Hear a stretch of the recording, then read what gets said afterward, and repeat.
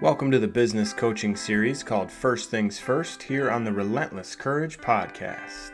Start your day with relentless courage. I'm happy to be here with you today, August 30th. Be who you are. What other options are there? I think when we stop trying to show the world someone we're not, that's when the magic happens. There are too many balls in the air to be anything other than our authentic selves. When we focus on truth and being who we are, life gets so much easier. We're not having to keep up with what we told so-and-so or how we need to act around these folks compared to those. It doesn't really matter who joins us, but I'm excited to bring people closer to me and my message that accept me for who I am. No matter your position or title, people appreciate when you be who you are. Be who you are.